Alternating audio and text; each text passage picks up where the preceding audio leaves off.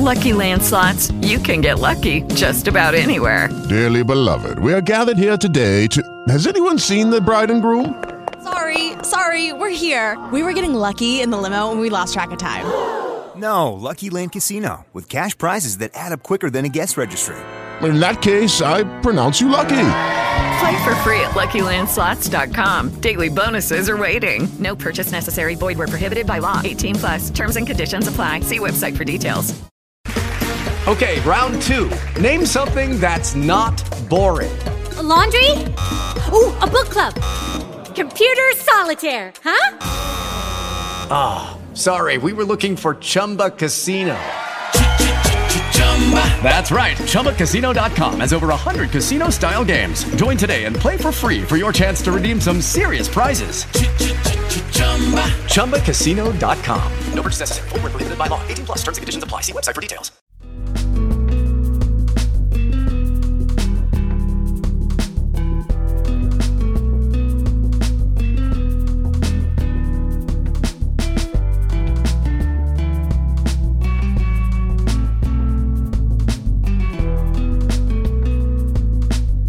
Hey, what's up, podcast listeners? My name is Jessica. I am your host here on What Happens in the Woods. And along with me, as always, is my partner in true crime, my husband, Bryce. Hello. Hello. So we're just going to try to provide a little entertainment during this weird, safer at home environment we're all in. How's everybody doing? How do you think we're doing, Bryce? I think we're doing fine. Yeah, we're not too crazy at this point. Any more than normal? Any more than normal, no. Yeah, it's getting a little wild.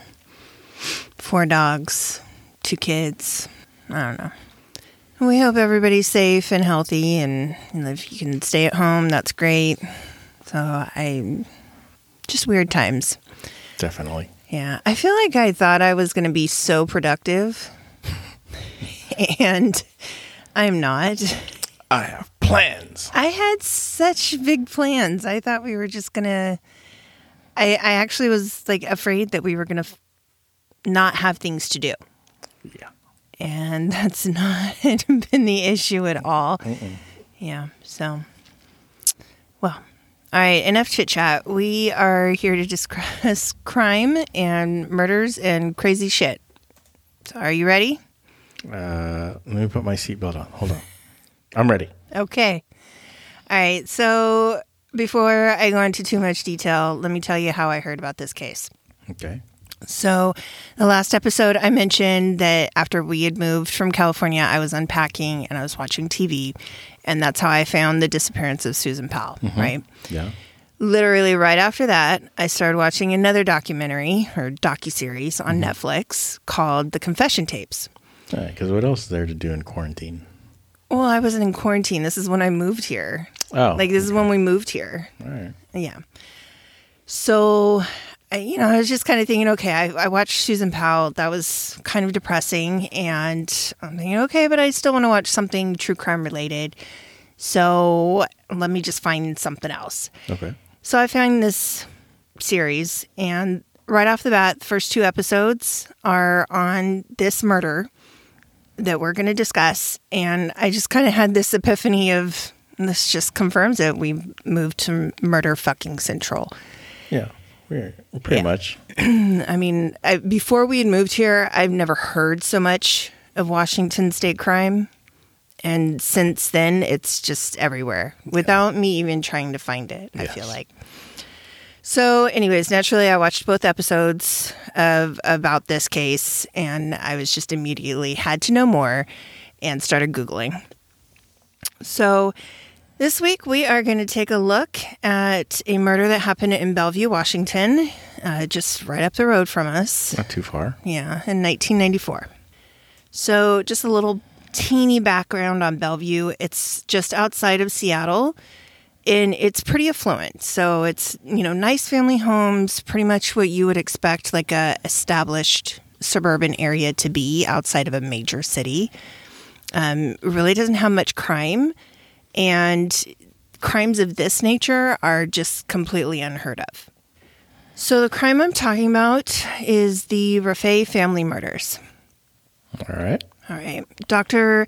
Tariq Rafay and his wife, Sultana, and their daughter, Basma, were found bloody and bludgeoned in their home in the early morning of July 13th, 1994.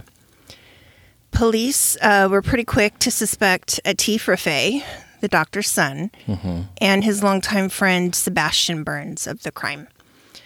So eventually the two were arrested and convicted on 3 counts each of first-degree murder. So you think, well, they're convicted. It's open and shut, right? Right. Yeah, you couldn't be more wrong. Researching this case just left me scratching my head, and I was questioning a lot of stuff. Interesting. Yeah. All right, here's a little information on everybody involved. So Dr. Rafay is a structural engineer who was offered a job in Washington after the firm that he worked for in Vancouver, British Columbia, had downsized. Okay. So at one point, he was also a director for something called the Canada-Pakistan Friendship Organization. And that's an organization that helps to build bridges and understanding between the Pakistani community and the Canadian population. Okay. And then his wife, Sultana, was a nutritionist and a homemaker. Both of them were very well respected, seemingly, and liked in their communities. They had 2 children. Their oldest was their daughter, who was 20, and then their son, who was 18. And Basma still lived at home. She had a diagnosis of autism and was nonverbal. So she, that's challenging. You're not going to be able to necessarily live on your own with that. Yeah. So she still lived at home with her parents. Atif, who was one of the suspects, very bright student, very gifted. And he was, at that time, a freshman at Cornell University in New York. Oh, wow. Look at the big brain on him. Right. So to, outside world, they look like just your happy, very happy, normal family. Now, the other suspect involved in this is Sebastian Burns, who was also 18. He is Atif's, one of his really good, can't separate him type of friends. Yeah. They went to school together in Vancouver, British Columbia, not Washington. They were both very smart. So he was also very intellectual, and he was into a lot of extracurricular activities at school. And pretty much all of the accounts of his family and life suggest that he also had a very happy childhood and home. All right. So now that we know who's involved, we're going to talk about what happened the night of the crime. All right. So when the murders take place, Atif and Sebastian have been visiting the family while Atif was on break from school. So they had been there for about a week. All right. Okay. So on July 12th, 1994, the 2 boys leave the house around 8 p.m. in the family car. So they have the Rafay family car. They go to several places throughout the night, which police can confirm easily. They start off at a restaurant, then they go to a movie theater. They see The Lion King, which had a start time of 9:40 p.m. After that, they go to Seattle for milkshakes and fries. While they're there, they ask a waitress if there's a good nightclub around. So they're in Seattle. Of course, there's a nightclub. Yeah. When the boys show up at the club, though, they're turned away. So around 2 a.m., they return home, and they walk in to find a horrifically bloody scene. So the mom is found beaten to death in the garage. Her head is covered by a scarf, and she's positioned facing east. They find the dad up in the bedroom. He's also dead. And due to his injuries, his head is gone. He's completely unrecognizable. Oh, shit. There is blood and teeth and tissue just everywhere in the room and in the hallways. Wow. It's pretty disgusting. And then, unfortunately, they don't open the door to the sister bedroom. They kind of assume that the killer still might be there, so they go outside, they call 911, and they wait for the police. They don't help his sister? Yeah. Or they don't even check on her? They don't check on her. Yeah. So police are a little suspicious when they show up at how the boys are acting. They claim that Atif is more concerned with like possible missing stereo equipment, a Walkman, and a VCR. And they also claim that the police are claiming that the boys told them in a statement they heard the sister moaning, but they didn't do anything to try to help her, which just breaks my heart. Yeah. She actually is alive when the police show up, but she does later die at the hospital from her injuries. So while there, the boys give initial statements. They agree to surrender their clothing, their shoes, and other personal items to the police, as well as they submit to like a light source test to see if there's any blood on their bodies. Okay. So after being taken to the station, they also submit to a gunshot residue test, fingerprinting, and mug shots. A GSR test, but nobody was shot? Well, I'm going to get to that, but no. Okay. No, nobody was shot. So Atif and Sebastian state that during this whole time, while they're, with the police, no grief counseling or legal counsel was offered to them at any point by the Bellevue Police Department. It's also really unclear if any of their family or friends have been contacted to come be with them. And keep in mind, they're 18. So, yes, legally adult, but 18. Yeah. So naturally, they can't stay at the Rafay home. So police arrange for them to be placed at a motel in 2 separate rooms, and they're there over the next 3 days. And as far as the boys know, they are cooperating. They're not being detained. They're submitting to any questioning. They're giving written statements, video statements to investigators. And this takes place over the course of like 56 hours. Okay. Right. So on July 15th, apparently after Sebastian's mom involves the Canadian consulate, it's decided that the boys can return to Canada. They hop on a bus and go to Sebastian's home. Okay. While watching the evening news, they learned that day there was a family funeral that took place. Oh, for his family? For Atif's family. Okay. So all 3 had a funeral, and they were buried up in Snohomish. Okay. So according to Rafay, to Atif, he has no knowledge that was going to happen. And he's kind of outraged a little bit. When he said he contacted the detective in charge of the case in Bellevue, he says he got no response. So in the docuseries, the detective maintains that as a member of the Muslim faith, Atif should have known that this was going to happen. And that's just due to the nature of a Muslim funeral. Yeah. It needs to happen within 24 hours of the person dying, unless there's circumstances where, it might be a crime. But then it still should be as soon as possible. So furthermore, the Bellevue police claimed the boys should not have left the country and that they were not informed that they would be leaving the country. What? Right.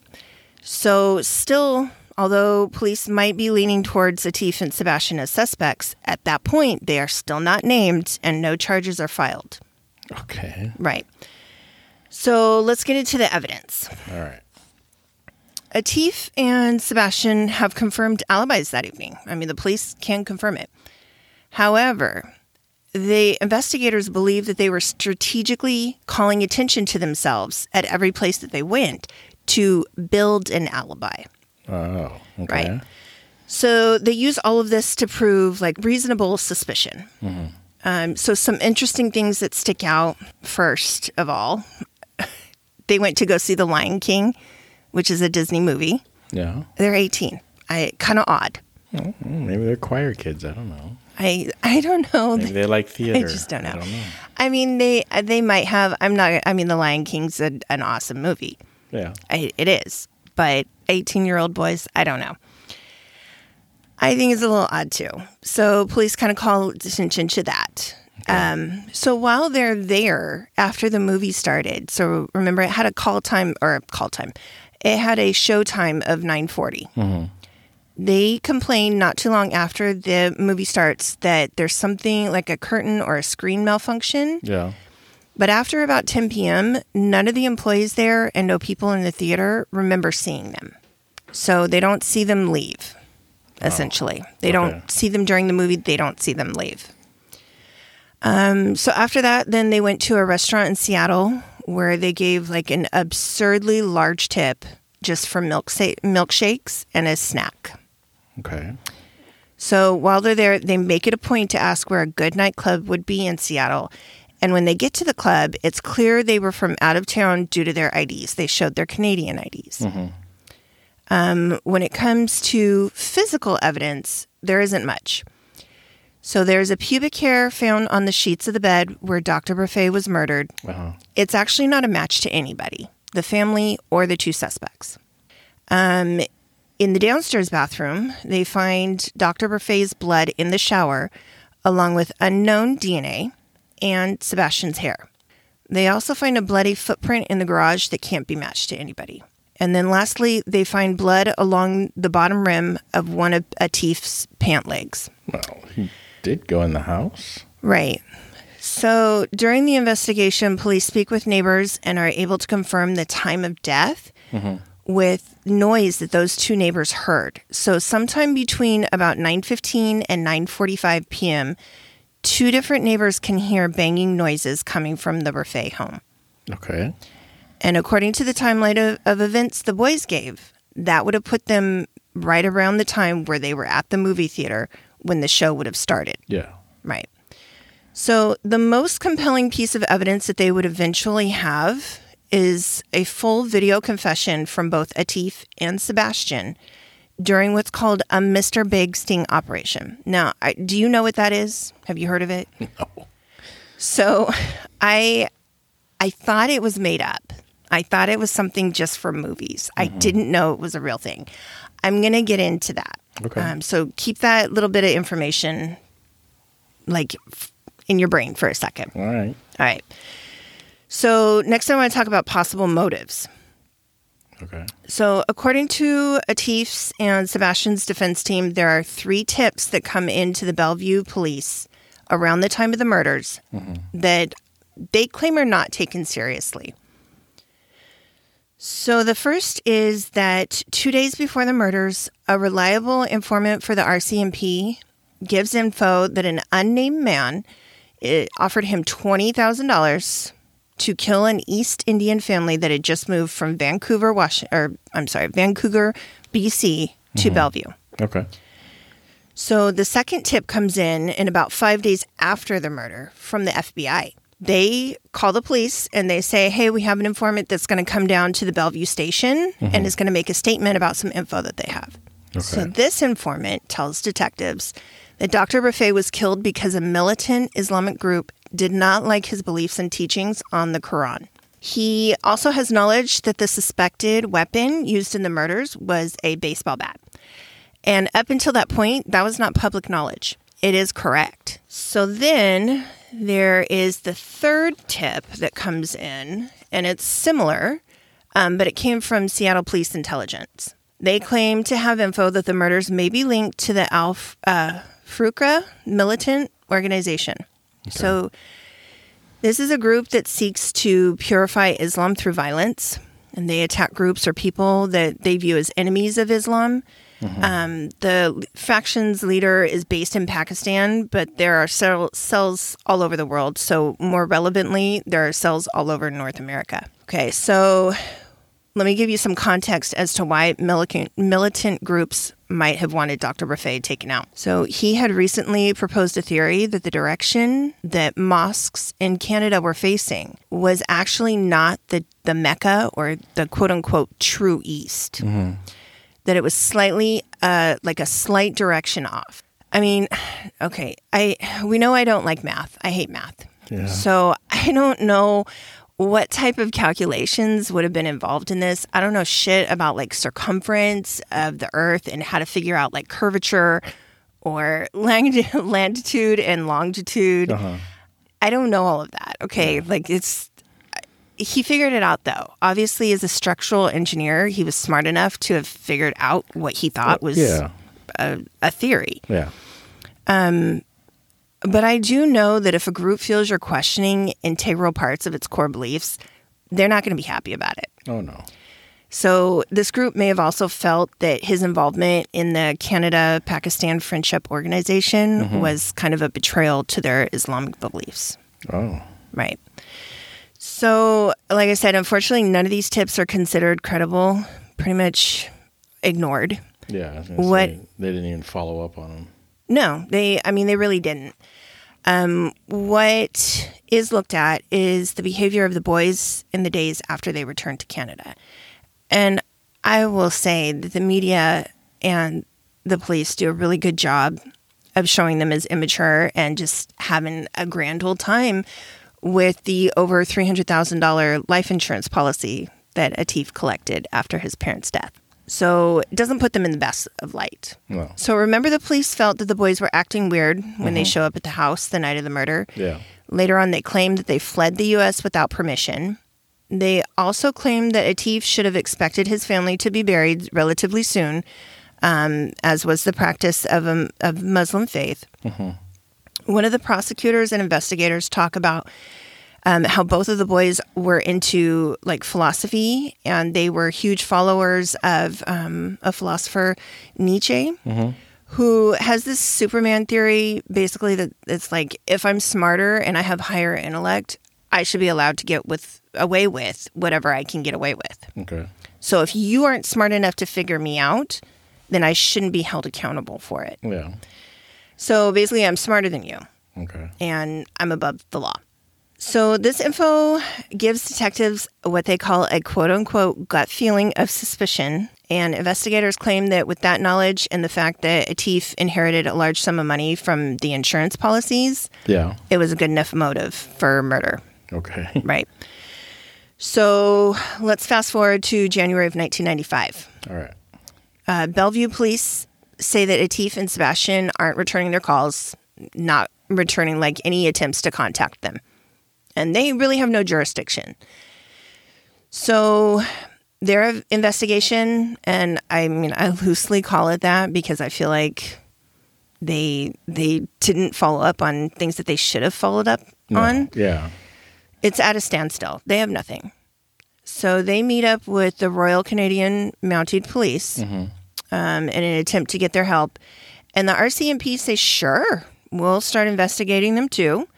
They decide the best way to proceed is with the Mr. Big sting operation. Okay. So this would be the best and arguably the only evidence prosecutors would have against the boys. Okay. All right. Now, what exactly is Mr. Big sting? It's also known as the Canadian technique. It was started in the 1990s, and it originated in Canada. Essentially, it's an undercover operation where officers try to get info from a suspect by slowly getting them involved in a crime ring. So it starts with a small favor, like, can I use your phone? Or can you help me fix a flat? Something small. Eventually leads to being brought into the fold, and you're working your way up to meet the big boss, Mr. Big. When eventually it'll come out, it'll come to light that you're being looked at by law enforcement. They claim you're a danger to the crime ring, and, they can help you out and make this all disappear, but you got to come clean. So the RCMP decide to try this tactic on Sebastian. It starts around April of 1995 with wiretaps on the house and his phone, also like tracers on his car. They're following his movements, and one day while coming out of a haircut, the undercover cop is waiting outside. He's ready to ask him for that favor. So in this case, it's a ride because he had locked his keys in the car. And Sebastian is like, yeah, let's go. I'll give you a ride. Yeah. Dumb kid. At some point in the conversation, Sebastian just happens to mention that he's trying to get his hands on $200,000 to make a movie. I don't know why. I don't know what movie. I don't know why $200,000. I have no idea. Yeah. Seems cheap. I guess. I don't know. And the undercover cop states that he may know of an investor who can help him. Uh-oh. Right. So from there, it's a few months of made-up jobs like helping to money launder or, asking Sebastian his knowledge on computers. And they're just basically trying to, set the stage so that he thinks that he's being brought into the fold. Okay. And at some point, he mentions that he is a suspect in a murder case, but he sidesteps really giving any like details or confessing that he did it. Yeah. In a sense, what he's trying to do is be like, oh yeah, I don't mind whatever job you want to give me. I'm this hardened criminal. I might be a murderer. I'm okay with doing whatever you're asking me to do. Yeah. So he doesn't actually come out and say at that point, like, yeah, I killed this family. He says he's suspected in the case. Okay. In a few weeks after that, undercover cops tell him that due to like a recent news article that they're worried he's a liability. Sebastian just kind of explains all the points of like how he could be guilty away. He's like, yeah, he still doesn't confess to it. So it goes on a little while longer until the cops show him a fake like bulletin from the Bellevue police stating that they have enough evidence to make an arrest. And basically they coerce a confession from Sebastian saying they can't help him make this disappear if he doesn't tell them the whole story. So this is how they get his confession. He confesses. And basically it's a lot of the undercover cop. If you watch the video, he's like, you're a motherfucker. I can't help you. Like, don't be a dumb asshole. Tell me exactly what the fuck is going on. And he's like this hardened guy who Sebastian thinks is, criminal, is a boss.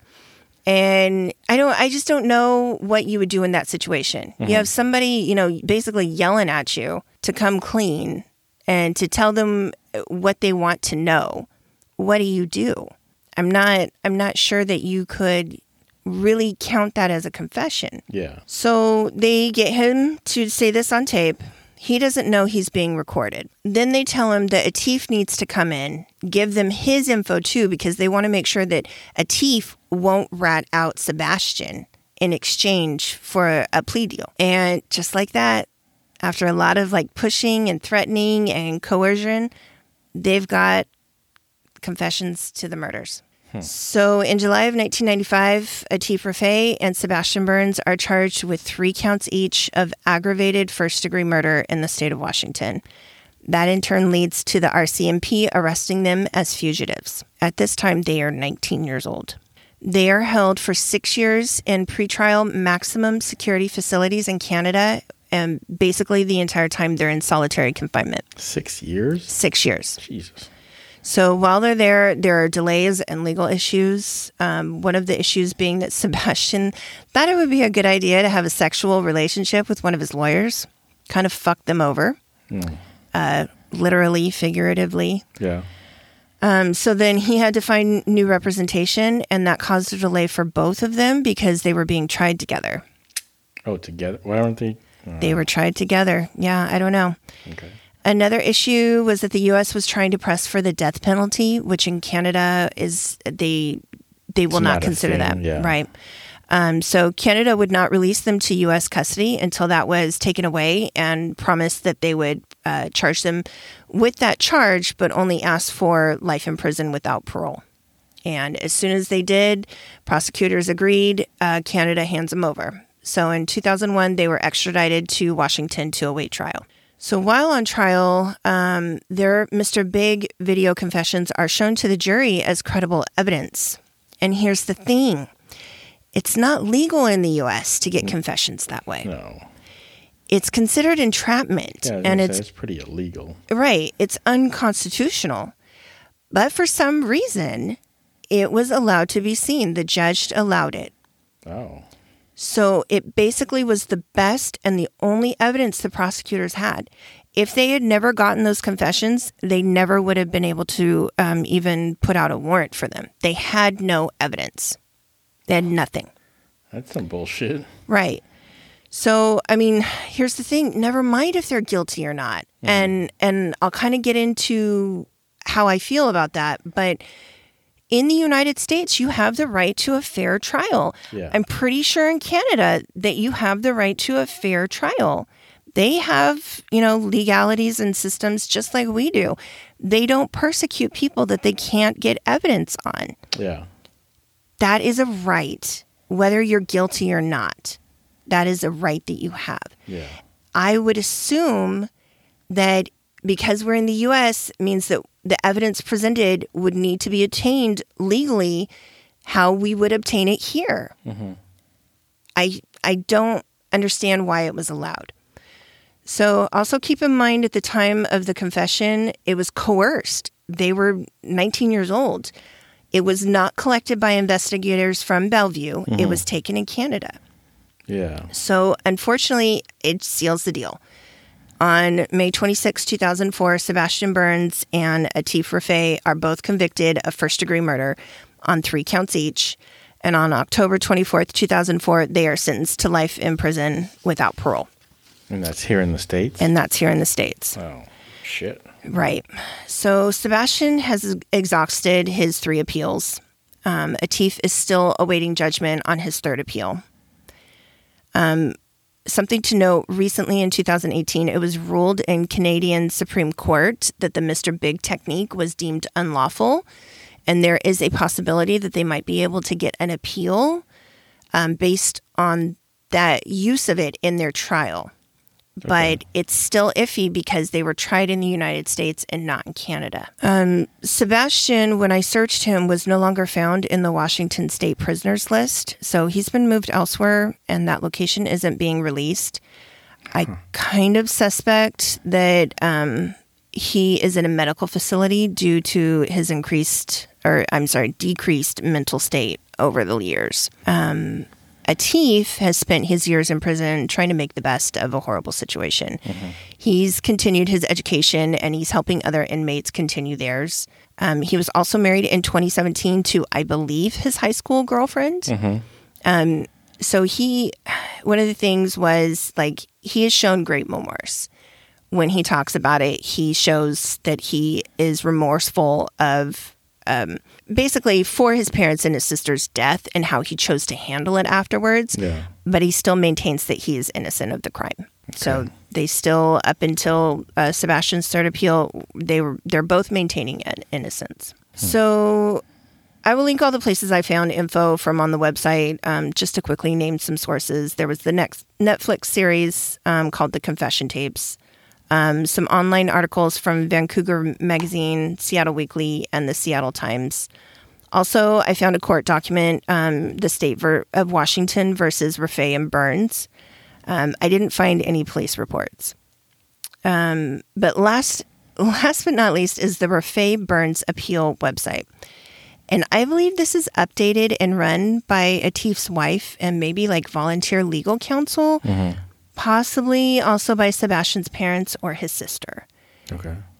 This is basically their story in their words, their timeline of what happened, as well as all the info on their appeals and their beliefs as to why they are innocent and this Mr. Big should not have been allowed. No, it's total bullshit. Right. So I kind of jotted a few things down. Like, I kind of made a list of a few things that I want to discuss. Mm-hmm. So, I mean, first of all, is there anything that really just sticks out to you? You're like, what the fuck? Yeah, I mean, none of the police reports. You said you couldn't find any police reports because they didn't do any of the work. It was all the Canadian people that did all the work. I mean, I'm sure there's still some reports, but like, I can't find their statements, or there's a lot that I can't find. Yeah. The other thing too is that there was like no physical evidence linking them to the crimes. It was a confession of one kid that was probably just making it up. I don't know. They have nothing physical to link them to the crimes. They did all the tests. They did all the, collections and nothing still. Right. They have nothing to link them to the crime. No murder weapon. Right. Yeah. So to me, like, one of the things that stood out for sure, why are you doing a gunshot residue test when nobody was shot? Yeah. Why would they do that? I mean, I don't understand where that's coming from. Yeah, I mean, they're just trying to rule it out. I don't know. That's weird to me when you said GSR and that they were all beaten to death. And it was clear. Like, it was clear that type of carnage of Dr. Rafay does not come from a gunshot. No. It would have to be a shotgun. No neighbors heard. They just heard banging. They didn't hear shots fired, Right. Exactly. Yeah. So that, to me, right off the bat, I was kind of, what? I don't understand. Yeah. I'm also kind of confused. Do you take a mugshot and fingerprints when you're not being held on suspicion? No. I didn't believe that was the case either, but they did. Yeah, but then they also put him up in a hotel. I mean, I get it, you know. No, I don't know. Well, they had to put him someplace. And like I said, it was really unclear. You know, Sebastian's parents are contacted because his mom states that she contacted the consulate to say, hey, can I bring him home? I'm sorry, why are you not down there? That's where I guess I'm a little confused. As a parent, my child is staying at a house with his friend whose parents were just murdered. If he's a suspect or if he's not a suspect, I'm going to be there. Yeah. And I don't know how you would stop me from coming. Yeah. Because either way, he needs a lawyer or he needs my support. I'm not understanding how they ended up in a motel for 3 days and then put on a bus to go home. Yeah, I don't know who bought the bus ticket. Yeah, I don't know. Because I don't know, did they have money to buy the ticket? It kind of seems the consulate would have maybe had to arrange for that. Yeah. Or the police. And Somewhat, since yeah. the police are saying that they weren't supposed to leave and they weren't informed that they were leaving, That's kind of bullshit. Too. then, well, yeah. That was the kind of the other thing that I was going to discuss was how do you not know that they're leaving? You haven't booked them. You haven't charged them. You can't hold them. You can't hold them without that. So how do you not know that they're leaving? If they're not supposed to leave, what, did they slip out the back window? Did you have police posted at the doors? Were you keeping tabs on them at all? If they're not supposed to leave, then you should have been keeping track of them. Yeah. They didn't just, book them. You can't just hold people forever. Right. So, I mean, there's that. And then you say somebody's acting off. You show up to a crime scene. You think they're acting off, but you don't offer any legal counseling or grief counseling and have somebody speak to them. Yeah. Again, is that procedure? I don't know. It doesn't sound right. No. If you have a suspicion that they're off, then you try to have somebody talk to them. Yeah, especially in that your parents were just murdered. No one, they should have at least given them grief counseling. Right. So yeah, when somebody is acting off, wouldn't you want to know why? Wouldn't you want to know what might be the cause of that? Because I think if they had gotten grief counseling in right away, they could have determined, well, he's in shock and he's not very responsive, or he's not acting the way you think he should because he's in shock. Yeah. Or this kid is definitely guilty and here's your line of questioning that you should be going for. Either way, you've got two avenues that you can pursue without just, oh, they were acting off. And maybe there's something I don't know. I'm not all knowing. There might be something that I wasn't able to find on the interwebs that could have led me to that answer. But everything that I know and that I've heard of and that I have looked at, it doesn't make sense. No. Also, I really question that Atif should have known. They're saying that he should have known the process of a Muslim burial. If they're saying that he should have known what it takes, why didn't they help him make arrangements? Yeah. Because in a Muslim burial, the oldest and closest male relative would have overseen all of that. So there's the washing of the body, placing the shroud, and then could be upwards of 3 days of prayer after the burial. Yeah. He would have overseen all of that as the closest living male relative. I don't know, maybe he wasn't really into the Muslim religion. I don't know. I don't know how his parents, maybe he didn't participate. I don't know. Well, I kind of thought about that, but given Dr. Rafay's history with the Canada-Pakistan Friendship Organization, I kind of pushed that thought to the side because that didn't make sense. If his dad was so involved in that, even if Atif did not practice Muslim religion anymore, he would have known about it. That's kind of where I go back and forth. If the police assumed that he knew about it, why didn't they help him make arrangements? Yeah. And if he did know about it, then why didn't he assert that he needed to make the arrangements? Somebody did, but it's very unclear who took that over. Yeah. So I could go either way with that one. Yeah. You know. The other thing that I had a question was the car searched at any point? I can't find any information that it was. So you're going to tell me that these boys left the house, came back in about an hour, murdered the family, and then went to go see a movie, and there was nothing in the car?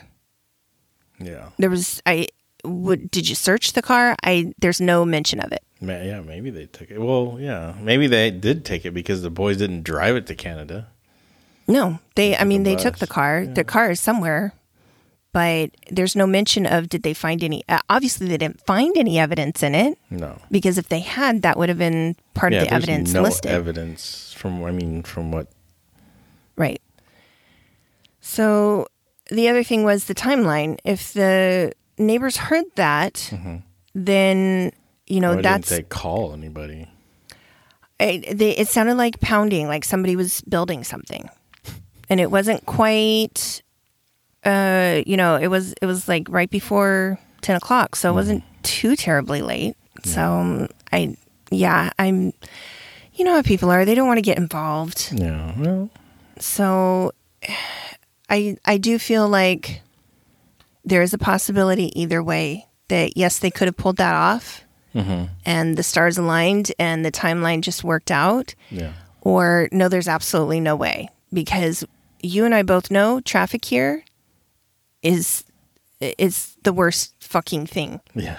So we're going to assume that they got in the car and were able to go directly to where they wanted to go with no traffic and no stops. That's how perfect the timeline would have to work for them to make that movie. It's not here. No. Not in this area. No. Yeah. Also, of course, the Mr. Big scheme. That is the stuff that, movies are made of. Yeah. I can picture Dirty Harry sitting on the other side of an interrogation table and, trying to cough this Mr. Big scheme on somebody like that. I can picture it.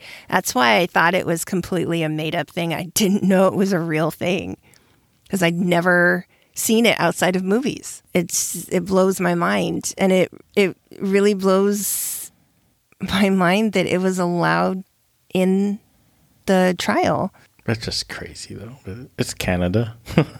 Yeah, but it was here. Yeah, no, you know what I mean? They allowed that it, and it was here. It's something they did regularly in Canada. It's just a weird thing, man. I don't even know that it was that regular. They said it started in the 90s. As of 2008, there had been 350 cases where they did it, where they used it. Because you think about it, it's time involved. This took over, I don't know, about 4 months, I think. And some of these things can last over a year for them they get really that involved in it. So they can't do it too often. But in those 350 cases, 75% of the cases were either they got a conviction because of that, or they were cleared because of that. So, right. It's like like you said, it's entrapment. You're not right. You make them do crime, launder money, do other crimes. The police are making someone commit a crime, right, to talk about another crime. Right. That's so ass backwards. It is, and it is also. You got to think of this kid's perspective. 19 years old. Some kids, very well adjusted, mature children at 18, 19 years old. And yes, I say children. I don't care if you're an adult. You're still a child. You don't know shit at 19 years old. Yeah. You might make some very adult decisions. And I think that in this case, there was, an adult decision made to, oh, yeah, I'm going to goof around. This guy's offering me all this money and he just wants me to confess. What's the harm? Yeah. And again, whether he did it or not, I don't know. Half the time I think, yeah, they could have done that. They absolutely could have done that. No. And then the other half, I'm like, what? But what proves that they did it other than how they acted? And that's not evidence. No. So I do feel like the burden to provide the evidence, it was completely failed. They did not provide the evidence needed to get a conviction. So whoever was on that jury, I don't know what you were thinking. No. So, yeah, very interesting case. Really confused the hell out of me. Did they do a good job? They caught the guys at all expenses, or did they fuck up and put 2 young boys in prison the rest of their lives? Yeah, I think they did that. The latter. I'm sorry. There's no physical evidence. You didn't find the murder weapon. I mean, the United States is still the United States. Yeah. Yeah. True. No evidence. No murder weapon. Yeah. I mean, at least they should have gotten a new trial, I think. I think that should have been, I don't know. Yeah. But like I said, it caught my attention because the whole premise of the show, the confession tapes, is people who are wrongly convicted based on a confession. And essentially, every other case that I've seen, and I haven't watched the whole series, so there might be some that are like that, but every other case that I watched, the people are eventually released from prison and found not guilty, and their conviction is overturned. Not these guys. But not these guys. Oh, wow. And it was a 2-parter. And it was a 2-parter. You know, I always love the 2-4. Yeah. Yeah. So yeah, there we are. That is the case of the Rafay family murders. Wow. Yeah. So. That's crazy. Yeah. The whole family was killed. I still think the killers are out there. That's just crazy. I mean, I feel like those tips were all very good tips, and they all kind of were the same tip given by 3 different people. Yeah. Essentially. So, and then for the one guy to know the murder weapon. Yeah. How did he know that? It was not public knowledge at the time. No. That it was a baseball bat. It was an aluminum baseball bat. It was not information given to the public. And it was just 5 days after the murder. So, yeah, might be a little bit of something to that. Maybe, I don't know, maybe they didn't want to research it because they were afraid of retaliation. Maybe. It's quite possible. Yeah. Anyways, so there we go. There's a little bit of something. You know, hopefully we kept you entertained for a little bit of time. And again, in this our coronavirus quarantine edition. Yes. Don't go crazy with the seriousness of all of it. Find a little enjoyment here and there. Yeah. Wherever you can. But stay safe and stay indoors if you can. Stay home. Yeah. It's better at home anyways. So yeah, we want to thank everybody for listening and, continuing to support us. Every time I go and look at how many downloads we have, the numbers are climbing, and it just makes me happy. Yeah. I mean, it's really incredible to see all the places and new places that I think the more exciting thing is every time we look on the data, I want to see. The most thing I'm excited to see is the new places that are downloading us. Yeah, places where I'm not even sure where the hell are you finding us. Yeah. Was there, what was it? Was it Ukraine? Yeah. Yeah. Or Bangkok. Yeah, a couple in Thailand. How do you know where to find us? But, that's awesome. Yeah, so thank you.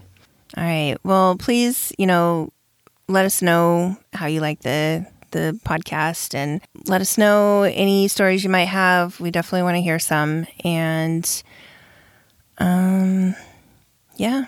Get in touch with us on all the social media platforms, Instagram, Facebook, also the website. Yeah. www.whathappensinthewoods.com. Leave us a message. Let us know you're out there. Let us know you're listening. And stay safe, everybody. Please. Yes. Don't do any crazy shit. Thank you. Thanks. Bye. Okay, bye. With Lucky Land Slots, you can get lucky just about anywhere. Dearly beloved, we are gathered here today to... Has anyone seen the bride and groom? Sorry, we're here. We were getting lucky in the limo and we lost track of time. No, Lucky Land Casino, with cash prizes that add up quicker than a guest registry. in that case, I pronounce you lucky. Play for free at LuckyLandSlots.com. Daily bonuses are waiting. No purchase necessary. Void where prohibited by law. 18+. Terms and conditions apply. See website for details.